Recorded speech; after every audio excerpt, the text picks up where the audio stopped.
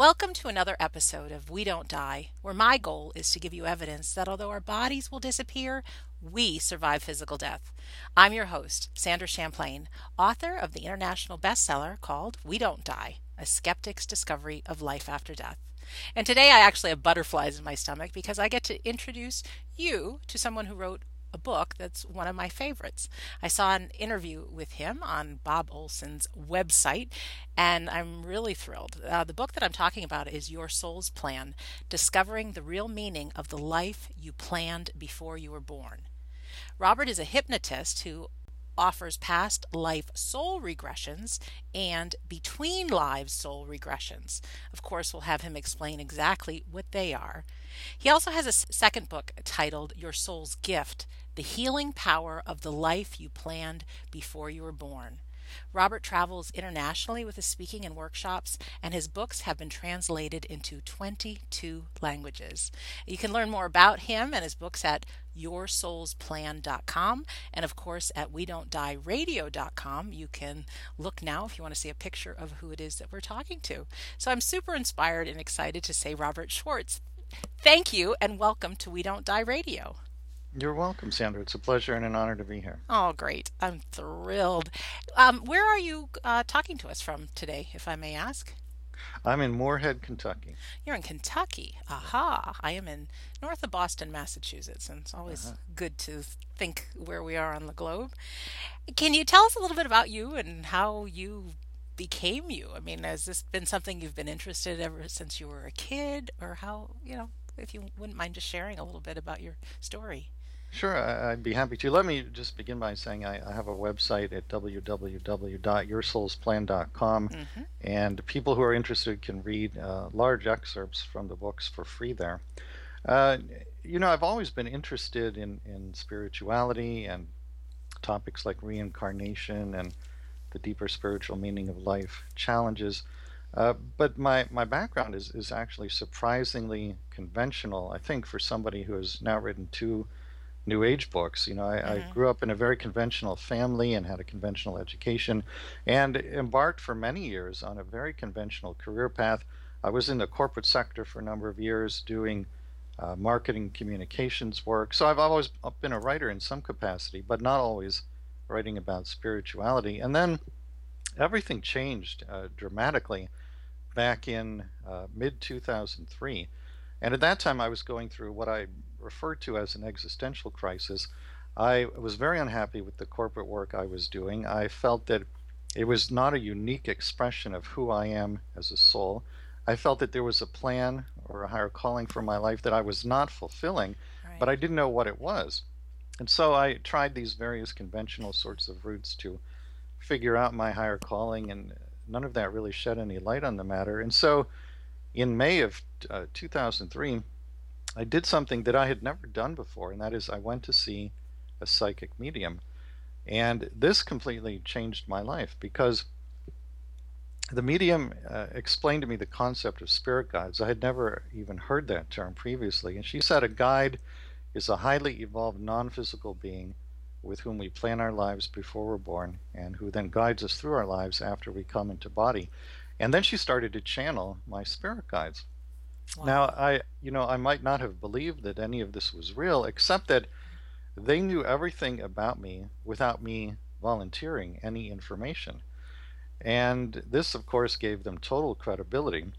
So they established their credibility in that way. And then they said to me, you planned your life, including your biggest challenges, before you were born.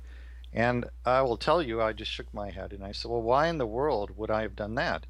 And they said, well, you did this for purposes of spiritual growth. So we went on and we talked about what some of my challenges had been. They told me why I had planned them before I had come into body. And so I left that session just completely blown away by this information. And I thought about it and thought about it for weeks afterwards. And the effect that it had on me was that it allowed me to review the challenging things that had happened thus far in my life, and for the first time in many instances, see a deeper meaning or a deeper purpose. For me, that was profoundly healing, and I realized at that point I am onto a concept here that can bring a similar kind of healing to other people, and that was the moment when I first started to think about writing books on the subject. Oh, I'm so glad you did because your book, the one that I read, is just so filled with stories, and it really took me, and I'm sure your readers, out of a victim mode, and actually even the concept that we picked our purpose here in those challenges. Well, that is very much one of the intentions behind the books, is to help people to understand that you are the powerful creator of your life. You are not a victim. The channeled consciousness Abraham classifies about 25 different emotional or mental states that one can be in. And the ranking from high to low is from highest vibration to lowest. The Hmm. single lowest vibrational state a human being can be in is victim consciousness. And when you are in victim consciousness, because your vibration is so low, you magnetize to yourself more experiences that seem to confirm to you that you are, in fact, a victim. So it can be tough to pull yourself out of that. But one way to do it is to understand that you are the powerful creator, and you are the one who planned your biggest challenges before you came into body. Man, that's really, really brilliant. I didn't know that about the lowest vibration being Yeah, victim. And it's hard once we're in it and you can actually see people that are in it and bad stuff keeps coming to them and, that sort of thing. exactly. Wow. I just want to, you gave me goosebumps when you talked about our spirit guides. And I've never heard it said that way that we plan our lives before we come here with them and then they're with us throughout our lives. I mean, it's so easy for many of us to just think we're alone, road warriors, and but one guide, two guides, several guides. Let me back up and first explain how I have access to this Mm-hmm. information. What happened after the session with the medium that I described a moment ago was that I prayed, and I basically said, "Dear God, if you want me to write a book on this subject, I will, but I need some help finding out what people planned before they were born. How can I Mm-hmm. do that?" And the saying of this prayer magnetized to me, brought into my life, some very gifted mediums and channels who, in one way or another, could find out what someone planned before they were born. One of them hears the conversations we have with each other before we're born. So we actually went into people's pre birth planning sessions. Another one channels people's souls, people's higher selves. One of them was very gifted at channeling angels, some of whom serve as guides to people once they're in body. So I could talk to the angels or the guides directly and ask them, what did this person plan before he or she was born? Another one of them channels, he uses the name Yeshua, but it's Jesus. And Mm-hmm. so we talk directly with Jesus and ask him, what did people plan before they were born? So we have these different sources in spirit. And now, as a hypnotist, I do between lives regressions in which the clients themselves, part of their consciousness transitions to the other side, talks with what is known as the Council of Elders, the beings who oversee the cycle of reincarnation on Earth. And so the clients can find out through a direct experience by talking to the council what they planned for this lifetime. So in the books, Your Soul's Plan and Your Soul's Gift, what I did was that I would interview someone about a common life challenge, and it's everything you can think of that we experience here on Earth. And then with the mediums and channels, we would ask Spirit, did this person plan this experience before birth, and if so, why? And Mm-hmm. then I present all the information that came forward in the channeling sessions. So the intentions again are to help people come out of victim consciousness, help them come into some remembrance that they are more than the body, more than the personality, that they are in fact a holy, eternal, courageous soul, and to help them heal from those challenging experiences. Wow. Are there any examples of some of these that you had channeled that you want to share? I mean, I know you have the on your website. There's so much free stuff that we can just read. But is there anything that really wow moments that came to you? Well, one of the more dramatic stories is in Your Soul's Plan. There's a chapter on the pre-birth planning of accidents, which are not really accidents. And there are two stories in that chapter. One of them is a woman named Christina, who's now in her 60s. And her story is that many years ago, when she was in her 20s, she was employed as an administrative assistant at Pomona College in Southern California. One of her daily duties in that job was to pick up her boss's mail. The mailboxes were located in the basement of the building in which Christina worked. So, on one particular day, just as she had done many, many times before, she descended those stairs to the basement mailboxes. But on this particular day, unbeknownst to Christina, someone had planted a pipe bomb in her boss's mailbox. Wow. So when she inserted her hand to retrieve the mail, the pipe bomb detonated. And the force from this explosion was so great that it actually picked Christina up off the ground and hurled her 10 feet backwards against a concrete wall. There were 6-foot splinters of wood that were shot like arrows out of a bow into the wall around her. 2 fingers were severed, both eardrums were ruptured, Oh my. and flames from the explosion scorched Christina's body from head to toe. When she got to the hospital, doctors actually had to hold magnets over her eyeballs to extract the shrapnel from the pipe. Oh. So we are talking here about a level of suffering that is almost unimaginable Yeah, to right. you and me. Now, her recovery took 2 years and 10 reconstructive surgeries. At one point during that 2 year period, Christina was lying in her hospital bed in a great deal of pain when she suddenly heard a voice inside her head, a voice that was not her own. It turns out that this voice was one of her spirit guides. And apparently, what happened is that the force from the explosion, in addition to doing a lot of damage to her body, had opened up her psychic gift. She had become clairaudient. So, as she lay there in the hospital that day in so much pain, she heard this voice, her guide, speak to her. And she said to the voice, of course, how did this happen? Why did this happen? And her guide said to her, you planned this. And of course she said, why? Why? Yeah. Yeah. And the guide told her, and here's what the guide said. He said, you wanted, before you were born, to have an incarnation as a gifted healer. And you knew pre birth that if you could heal yourself from the devastating effects of this bomb explosion, you could then take all of that wisdom and knowledge about healing and turn it outward in service to others. This is, in fact, exactly what happened because after Christina recovered from the 10 reconstructive surgeries, she went on to get a PhD in speech language pathology. She set up her own private healing practice.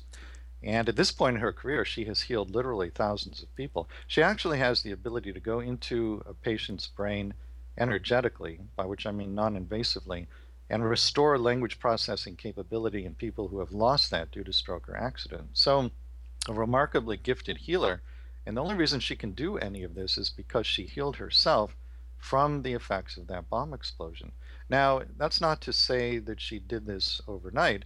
It took a period of years. She was understandably filled with rage at first Of toward the course. bomber. Yeah. But over a period of years, working with her understanding of her pre birth plan, she was able to let go of that. Now, when I interviewed her for Your Soul's Plan, she said two remarkable things to me. The first was she said, Rob, I have completely forgiven the person who planted the bomb. And when she says that, she really means it. But then she said something even more amazing. She said, Rob, I am deeply grateful to the person who planted that bomb. Now remember, this is somebody who had magnets held above her eyeballs at the hospital Hmm. to extract the shrapnel from the pipe. And yet here she is saying in complete sincerity that she's grateful to the person who inflicted that kind of suffering on her. This to me is one of the most amazing stories I've seen of what you can do with an awareness of your pre birth plan. You know, you can well imagine she could have been angry and bitter and resentful for the rest of her life. She might even have devoted her life to tracking down the bomber and taking revenge. But because she came into this understanding of her pre birth plan and then really worked with it, she got to that place of total forgiveness and then to a place of gratitude. Now, her story is unusual in that it's a bomb, but Right. she herself is not unusual. If she can do it, you can do it, and I can do it, and everyone listening to this interview can do it in their own lives. Yeah, because we have all have our own things that have devastated us and hurt us, and people that have, and gosh, it's really amazing to turn it not just forgiveness, but having gratitude. That is amazing. Yeah, and again, if she can do it, anybody listening today can do it in regard to whatever your challenges may have been. Yeah, and do we have to know our soul's plan? I mean, is it something that people need to go to a hypnotist and find out, or is it something like that, or what's the I think, best way to empower people? I guess is the question. well, I think whether or not somebody needs to know, so to speak, depends upon what their intentions are. You can go a long way simply by coming into the understanding that we are eternal beings who plan our lives in considerable detail before we come here. That'll take somebody quite a ways on that journey to Mm-hmm. forgiveness and that journey to gratitude. Now, the added advantage of knowing the details of your plan, why you plan certain things, is that it allows you to go about learning the underlying lessons in a much more conscious manner. For example, one of the things I saw over a period of time as I wrote the books and as we went into people's pre birth planning sessions is that the conversations souls had in which they set up big challenges like a bomb explosion or even small challenges, the conversation revolved to a large extent around the soul's desire to cultivate and then express certain qualities, which I eventually gave the name divine virtues to.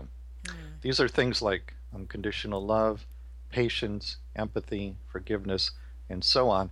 Over a period of time, I noticed that there were about 27, 28 of them that seemed to come up more often than others. And I compiled a list of these, which is not in the books, but I use it in the private counseling work I do in spiritual guidance sessions. And I take people through an exercise that I call the Divine Virtues exercise, in which, in about an hour, we can create a grid or a matrix that helps them figure out which two or three they're working on. And the average person is working on two or three, occasionally four or five, but that's very rare. When you know which two or three divine virtues you came into body to work on, then you can go about cultivating them and then expressing them in a much more conscious manner. And it has the effect, it's very powerful both retroactively and proactively. Retroactively, you can review what's happened in your life and understand, I plan this to cultivate these virtues. But proactively, when things that are challenging come up in the future, you just remind yourself, oh, yes, I am in this incarnation to deepen in Hmm. whatever it may be, patience, compassion, and unconditional love. And then knowing that, you ask yourself, all right, given this current challenge, how do I work with it to cultivate and or express those three divine virtues? So it has the effect of immediately assigning deeper meaning to something that on the surface might appear not to have any deeper meaning at all. That's so great. Patience, compassion, unconditional love, those are some of the virtues. Can you just give us a couple of the other ones just to get a better idea of things we might be coming in here to learn? Well, one that you might not guess is something that it was referred to in the pre-birth planning sessions as self-referencing. And what that means is that, I think, Sandra, we live in a historical time period in which the average person is conditioned from a very early age by parents, by teachers at school, and by society at large to believe that whatever question or problem you have, there is an expert out there somewhere who's got the answer. Mm-hmm. All you have to do is consult the expert and do what they tell you to do. A lot of people live their entire lives in this manner. From the soul's perspective, that is a tremendously disempowered way to live a life. Certain people are working in particular on becoming self referencing, which means you come to see yourself as the highest and best source of wisdom and knowledge for you. It doesn't mean that you don't consult with others. It doesn't mean that you don't take their suggestions. But what it does mean is that what other people tell you, you run past your own intuitive filter and you decide, is this truth for me? Does this serve me? So if you are working on being self-referencing in a lifetime, you would set up certain challenges for yourself that would give you the opportunity to do that and also provide you with the motivation or the inspiration to do that. So self referencing is another one of the virtues. And then there are things like uh, acceptance, generosity, presence. Those are a few of the others. Oh, I think generosity is definitely one of mine. Mm. How about I want to just get back to suffering. I know you talked about Christina and her suffering, and I witnessed my own dad suffering for months before he died of cancer. As a kid, I'd hear people died of cancer, and I thought, oh, okay. But to actually witness it and know that there's so much suffering, it, have you gained any knowledge about uh, what suffering does as far as the divine virtues, and why our soul would pick that? This is going to sound a little bit harsh, and I want people listening to understand I don't intend it to Okay, sound that way. it's all right. Um, there are certain souls who learn best, frankly, by having their hearts broken open through suffering. And souls like that tend to come to Earth in places like Earth because, as I think we would all agree, there are a lot of opportunities here for that to happen. Mm-hmm. There's no judgment on the soul level of someone who learns best in this manner or chooses to learn in this manner. Everything is allowed in the universe, and we all grow in different ways and on different paths. Uh, the Buddha said that it is possible to learn whatever you want to learn through love and joy. But again, some people actually just don't learn best that way. They need the experience of having the heart broken open through suffering so that they can then cultivate those virtues that we talked about a moment ago. And that's where suffering comes into the life plan. I've witnessed a lot of people, even people in my own life, that changed their life around completely after suffering. Yes. Even a woman that I know who had gotten diagnosed with breast cancer and went through the removal of her breasts and the chemotherapy and radiation, and the person that she has now become due to that, she says, I wouldn't have traded that for anything. And that is something that I hear a lot. If you look at the trajectory of somebody who has gone through a lot of suffering, in the period immediately after, and by immediately after, it could be several years, there's often what you could describe as a downturn in consciousness or a drop in vibration because the person might be immersed in, and it could be any number of the so called negative emotions, anger, lack of forgiveness, blame, self blame, and so on. But the trajectory over a longer period of time is that the person comes out of that phase having had their heart broken open through the suffering, and then their vibration rises, and they come into this period of cultivating whatever virtues they've come into body to cultivate, and then turning them outward, usually in some form of service to others.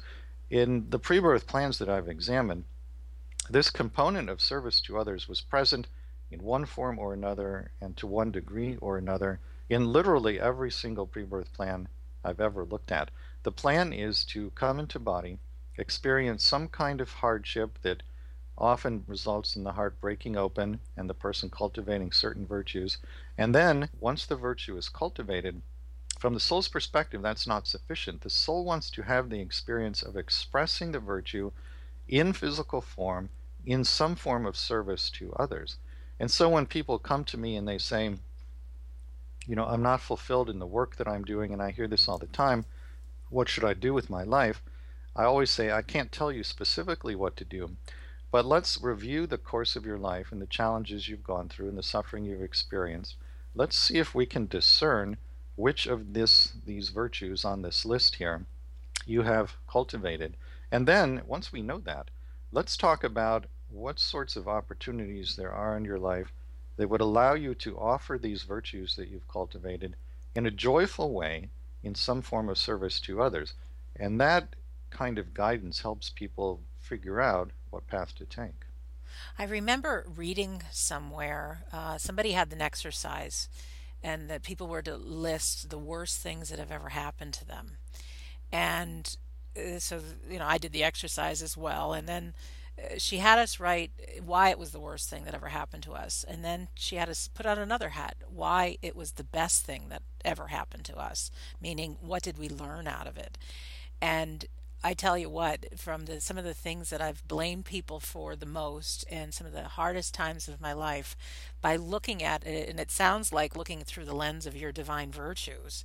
I mean, they were incredible. And oftentimes things repeated it's making sense now that it's not just, I mean, like you really get something after learning it a few times and actually experiencing it a few Well, and times. it's interesting you should mention that because that is a pattern that I see very often in people I work with. I'll share an interesting story with you regarding that. This is not in either of my books, but I worked with a woman who, at the time we worked together, she was in her 40s, but she shared a story with me that took place when she was in her 20s. At that time, she had a young daughter. The daughter, I believe, was 7 years old, and she and her daughter went to a swimming pool during the summer. And this woman was lying in a lounge chair in the sun. The daughter was playing in the water in the pool. Hmm. All of a sudden, this girl jumped up out of the water, ran over to her mother, and mind you, this is a child who previously had never said anything unusual. She said, "You're not waking up the way you and I planned before we were born, so you're going to have a really bad accident." Well, yeah, the mother was aghast, partly at the thought of having to have an accident, partly because her daughter was saying such strange things. But wouldn't you know it, sure enough, a short time thereafter, she had a car accident, which did not trigger a spiritual awakening. Then, about a year later, she had a second and worse car accident, which did not trigger a spiritual awakening. And then, about a year later, she had a third and even worse car accident, which finally triggered a spiritual awakening. So, this kind of pattern where something comes back, and especially comes back in increasingly intense form each Hmm. time, that is your soul and the universe hitting you over the head with a cosmic 2 by 4 and really trying to get your attention. If you notice that kind of pattern in your life, look at it very closely because the universe is really trying to tell you something. Oh, it's amazing. But that you talking about the daughter, first of all, it gave me goosebumps when you said that. Hmm? Um, do we make agreements with other people? Like, I mean, there's a ton of anger and disagreements and problems with individuals, and we have to spend our whole lives with other people. Do we say, hey, okay, you play this role so you can learn this, and I'll play this role so you can learn this? That is very much how it's done. That's not to say that we are automatons who are just robotically fulfilling a script. We all have Right. free will, and we can choose to deviate from what has been planned anytime we want to, as much or as little as we want to. But there are certain circumstances that are planned prior to birth. Children choose their parents, parents choose the children. Uh, we get together with all the significant people who are going to be in the upcoming lifetime. We talk about what we want to learn, and then we ask people to play different roles to facilitate the learning. So, the people who challenge us the most, even people who we would regard as being abusive to us, very, very often, not always, but very often, those roles have been agreed upon prior to birth. And then when you meet up with the person at the end of a lifetime and you remember that it was part of a plan, then it's a completely different experience. And people often express gratitude to the other for challenging them as they did and for helping them to learn what they wanted to learn. Wow. Yeah, I'm as you're saying it, all the players in my family and things that happened around my dad's death, it's like I think we're going to all give each other a high five that, well done, you know, Exactly. by our That's exactly arguments and right. our suffering, look what we caused. And, because the truth is really, without the hardships of my dad dying, I wouldn't have learned about grief and I wouldn't have my book and I wouldn't be Right. speaking. And, and so many people are getting healing because of my journey. And I think, any one of us can look back on things that have happened in our life. And if somebody's listening right now and you've got the victim hat on, just really think, what if this was planned? And I know one thing is for sure, to have the hat on of being responsible and I planned this, um, gets us back in life. I mean, people can spend years being a victim to their death, and it's not very attractive. And the way to phrase the question is exactly the way you just phrased it. It's what if I planned this? Why might I have done that? So you don't necessarily have to believe in pre-birth planning. You can not believe in it, or you can just be unsure what to make of it. But simply by asking the question, what if I planned this? Why might I have done that? That question, regardless of what your actual belief is, immediately takes you to that deeper layer of meaning. It immediately helps you to get to those underlying lessons. Yeah, I really love that. Thanks for sharing that. I'm guessing we plan our own deaths too. We do. My understanding is that it's planned in the form of what are often called exit points. So we all have several exit points. They're scattered throughout the lifetime. Okay. And a soul would take an exit point in one of two circumstances. One would be the soul feels that it's completed what it came here to do, and so it's simply time to go home. The other set of circumstances is the opposite. The soul concludes that it will not be able to do what it came here to do. And so the soul is not interested in wasting energy. It's best to just end the incarnation and start over. Now, there are some exceptions to this. For example, uh, in my first book, Your Soul's Plan, there's a chapter about the pre birth planning of alcoholism and drug addiction. And the drug addiction story is about a young man named Tony who plans prior to birth to have a heroin addiction for purposes of his own.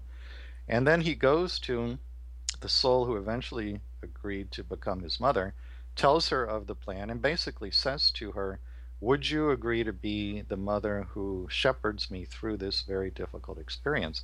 Well, what we found out in the channeling session is that Sharon, his mother, was a highly evolved soul who actually did not need to come back into body. She was done with the cycle of reincarnation.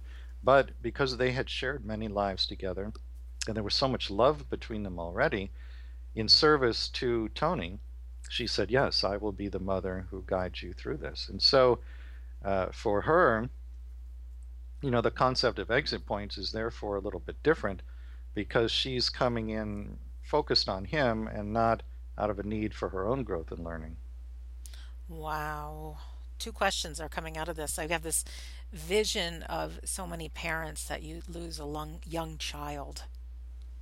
Um, any, I mean, I'm coming up with my own thoughts about that, that either a soul can't do what it came to do, so I'm out of here, or maybe it's some kind of an agreement so that the parent gets some soul growth out of it. Is that? I think more often the latter if it's the death of a child, because there's a lot of redundancy built into life plans, by which I mean that there isn't just one opportunity to do something or to learn something, and then if you don't get it, that's it for this lifetime. Might Mm-hmm. as well go home. There's a plan A, but then there's backup plan B, C, D, E, F, and on and on. So most likely, it wouldn't be until much later in life that the soul would feel, all right, what I had intended here simply isn't occurring. For a child who hasn't had time to get to the called backup plans, I think it's much more often the case that the child wanted, before coming into body, to have a short incarnation for his or her own purposes, and it's coordinated with the parents to serve their growth and learning. And it's exactly the sort of thing we've talked about already, where a soul seeks the experience of having the heart broken open. And what more powerful way to do that than through losing a child? Uh-huh. And then through that very painful experience, the person is going to cultivate certain divine virtues, which that person will hopefully then offer in some form of joyful service to others. That's great. I have a vision. I don't know if I'll ever write this book, but a book for kids, especially ones that have cancer or illness, that they're really these superheroes and they came into this earth. I mean, even if it is for a short time, just like really what a blessing they can be teaching others about life and the gift they are to others. So I just got a vision of that, of a little kid with a superhero cape on that, even I though their think life that was short. Yeah. I think that's exactly the way it is. Yeah. How about this cycle of reincarnation? When you just spoke about this woman that she didn't need to come back. Um, a couple things. When we reincarnate, are we kind of waiting for all the players of this life to all meet up and then we debrief before coming in again? And your thoughts, anyways. And as far as how often do we keep coming back? And I guess there a point that we've learned enough, and what happens then? My understanding is that the number of lifetimes required varies considerably, just depending basically on how quickly somebody learns the lessons.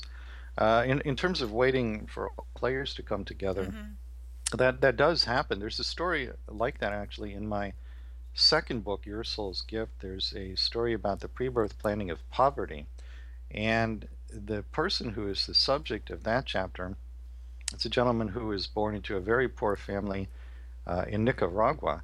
And one of the ways in which this plan comes about is that all the major souls in his soul group had already planned to have this incarnation in Nicaragua and to be in a family together. And then he decided relatively late in the process that he wanted to join them. And so some of the motivation for taking on the poverty in this lifetime was quite simply the desire just to be with those souls once again. There was more to it than that, but that was a large part of the planning. So sometimes there is this sort of waiting and coordination so that we can be together with souls who we have worked with, so to speak, many times in the past. And then in other instances, we feel like we want to have a different experience, work with other souls who we may not have worked with at all or very little. And so we don't wait for other members of the group who we've been with many times. We embark on a new adventure with some souls that we haven't worked with much before. That's very interesting. Because we haven't spoken before, I think a lot of this is new to me, and I feel like these little popcorn pops or keep popping in different areas like, oh, how about this, how about this. It's really, really a good conversation. And there was a book that I read. It was called Marriage, Dead or Alive. And although I'm a single girl, not married, it was coming from like as the spiritual aspect of marriage. And I think we could use this for any relationship, but it kind of ties in when when you're in a really close knit relationship with someone, for the good and for the bad, just how much growth and learning we each get because we've got the same players in life. Exactly, exactly. Hmm. Well, if I may, Sure. I'd like to share a little bit with your listeners about, and we touched on it briefly earlier, the between lives soul regression and the Council of Elders. Sure. Um, one of the things that I'm most often asked, and that I imagine people listening to this conversation would like to know, is how do I find out what I planned before I was born? Yeah. So there are a number of ways that you can do this. Um, the books that I wrote were researched with the assistance of mediums and channels. That's always an option. Numerology can provide insight. Astrology can provide insight. But the most powerful means that I know of as a direct experience is what is called a between life soul regression. It's a form of hypnosis, very safe and very natural, Hmm. somewhat similar to a standard past life regression in that we actually start with going into a past life, but whereas the past life regression would end at the end of the past life, the client keeps going. So part of their consciousness transitions from the end of the past life back into spirit. And then at that point, a lot of different things can happen. But what I see in my practice is that about 80% of clients are greeted by one of their spirit guides. They talk briefly with the guide as to why they were shown that particular past life and how it impacted the plan for the current lifetime. And then at that point, again, a lot of different things can happen. But generally, the guide will escort the person to the Council of Elders. As I mentioned, these are the beings who oversee the cycle of reincarnation on Earth. They are very wise, very loving, completely non judgmental. Getting in front of the council is potentially a life changing experience because the council knows everything about a person. They know everything that you have planned for the current lifetime, and they know everything about all your other lifetimes. So, if it's for your highest good, they can answer any question you have on any subject. Now, they don't always do that. Sometimes it's best for the person not to get an answer to a particular question. But generally, they are very forthcoming. And some people have the experience of getting an answer to every single question they ask. And they find out in detail what they planned for this lifetime, why they created those plans. They find out exactly why they chose their parents, their siblings, friends, enemies, if they've had enemies, romantic partners. They find out a little bit about the plans that those people had and how they can help them to fulfill those plans. So, and it's, I can't emphasize enough the importance of the direct experience aspect. It's not somebody else just telling you what they discern about your life plan. It's actually being there talking to the council. People always talk about the overwhelming unconditional love and complete Hmm. non judgment of the council. And so, in addition to finding out a lot about the life plan, it gives the person an experiential knowing of themselves as soul. They they have a sense that this is the real me, this consciousness that is here on the other side talking to the council. This is who I really am. And the part of myself that I usually see day to day, the body, the personality, the thoughts, the feelings, those are just things that I have in this lifetime. They're things that I carry, but they're not with me. It's kind of like if you have a horse. If you have a horse, that doesn't mean that you are a horse. It simply means that you have a horse. And Mm-hmm. so, by the same token, just because you have a body, you have a personality, you have thoughts, you have feelings, that doesn't mean that you are those things. You're not. You have them, but they are not you. And so, people come out of the between lives soul regression with the experience of knowing themselves as an eternal being. I love that. Where do we get a between lives soul regression? There's one of you, and there's 7 billion people on the planet. Well, I'm not the only practitioner, but for people who are interested, you can Uh-huh. read about it on my website at Okay. yoursoulsplan.com. There's a lot of information there and a number of client accounts of their sessions describing what they saw and what they were told and how it affected their lives. I think that portion of the information would be most helpful to people. Can I ask you what the divine virtues are that you came into this life for? Well, one of them is courage, and specifically having the courage to speak my truth, but in a kind and loving manner. Mm-hmm. So I'm aware of having two past lives in which, when I had my life review, I felt that I had not succeeded in doing that. One of these past lives was in Atlantis, and apparently I was an Atlantean citizen who was opposed to the atrocities being committed by the Atlantean government, but did not have the courage to speak out against that. And then a similar thing happened in Nazi Germany. I was a German citizen who was opposed to what the Nazis were doing, but again, I didn't have the courage to speak my truth. I didn't speak out against it. And so when I looked at these two lifetimes in combination with each other, I felt, all right, there is something I still need to learn about courageously speaking my truth, but doing so with loving kindness. And so, if you think about what I'm doing in this lifetime, to put forward the idea that we plan our biggest challenges prior to birth, this is certainly not part of mainstream thinking yet. No. And coming as I do from a very mainstream family, uh, I don't think I'm being immodest if I'd say it took some courage to make the shift from being a mainstream person in a mainstream family to someone who is willing to stand up in front of an audience and say, I believe that we plan our biggest challenges before we were born. Um, I don't know that that's quite the equivalent of speaking out against the Nazis in Nazi Germany, but certainly the underlying lesson is there of speaking one's truth in a courageous manner. And I sure know the impact of fear and sometimes how hard it is even to pick up the phone for a conversation you don't want to have, or, how brutal fear can be and how powerful when you step into it and become courageous that is, no matter how you do it. What gives you, were you going to say something? So I don't Oh, no, interrupt no, you. go Oh, ahead. no, no. Because our time is coming to an end pretty soon. But what gives you the most passion now?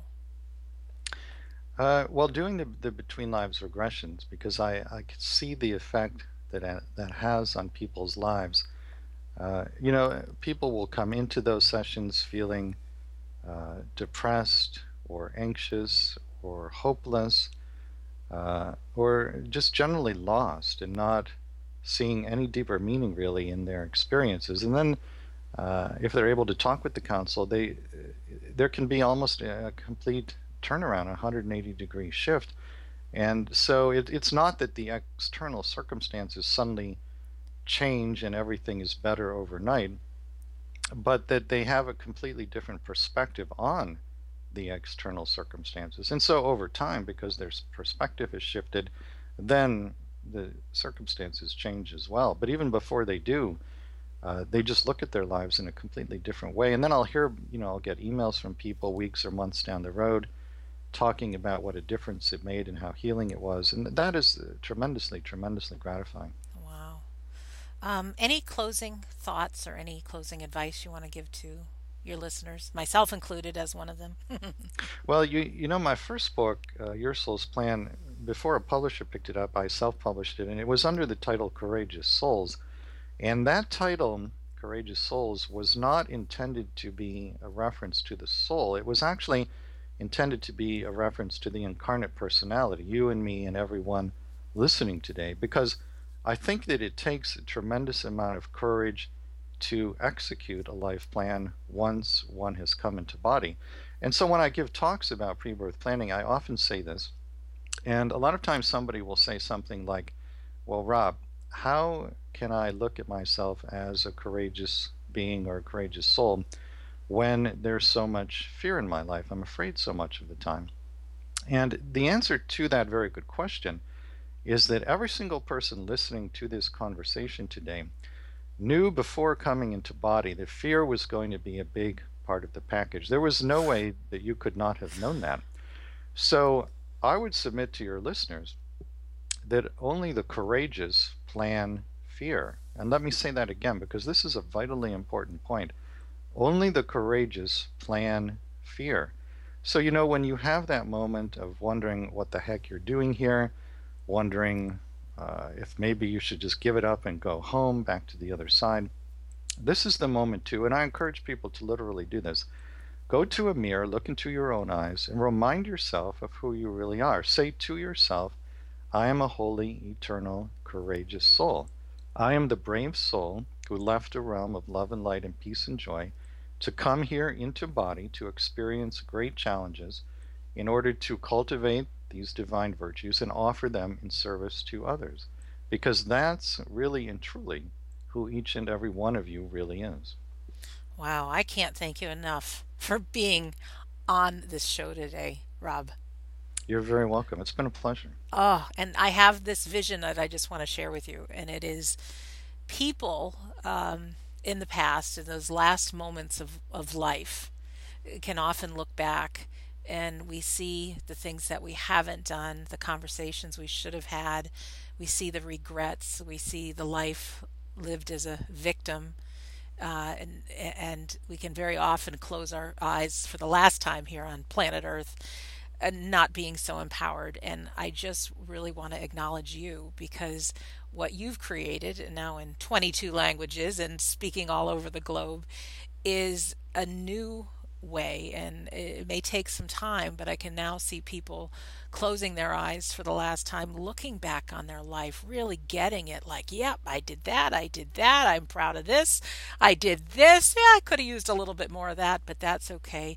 And realizing that they played full out and they got their money's worth out of this lifetime before. Well, thank you for saying that. If I can have that impact on the world, then I'll look back on my life as having been well spent. Yeah, and they say all the people that I've interviewed that have had near-death experiences, they see, when we have this flashback of our life and our life review, not just the impacts we've had on others, but they say the positive things. You really see the ripple effect of how your actions really changed people's lives. And so my hope for you is, you have a long life because you've got a lot to give, but that you really get the impact that you've made with so many people. So you're awesome. You're awesome, awesome, awesome. Thank you. You, And I might say all the same things to you. thank you. And we planned this ahead of time before Yes. we came in. And so for our listener, you're awesome too. And thank you once again for giving your hour to us and being part of our journey. And you can go see Rob Schwartz's website at yoursoulsplan.com. And I remind you to visit we-don't-die-radio.com because there's lots of good episodes of all kinds of people. And lastly, just again, thanks for listening. Look yourself in the mirror and only the courageous plan fear. I absolutely love that, and get that you are an eternal soul having a human experience, and it's all good. I hope this episode's left you empowered. So in closing, this is Sandra Champlain. I've been your host on We Don't Die Radio, and I do believe that your life is an education for the soul and that your life here on earth is important. So make it a great day, and thanks for listening, and we'll see you soon.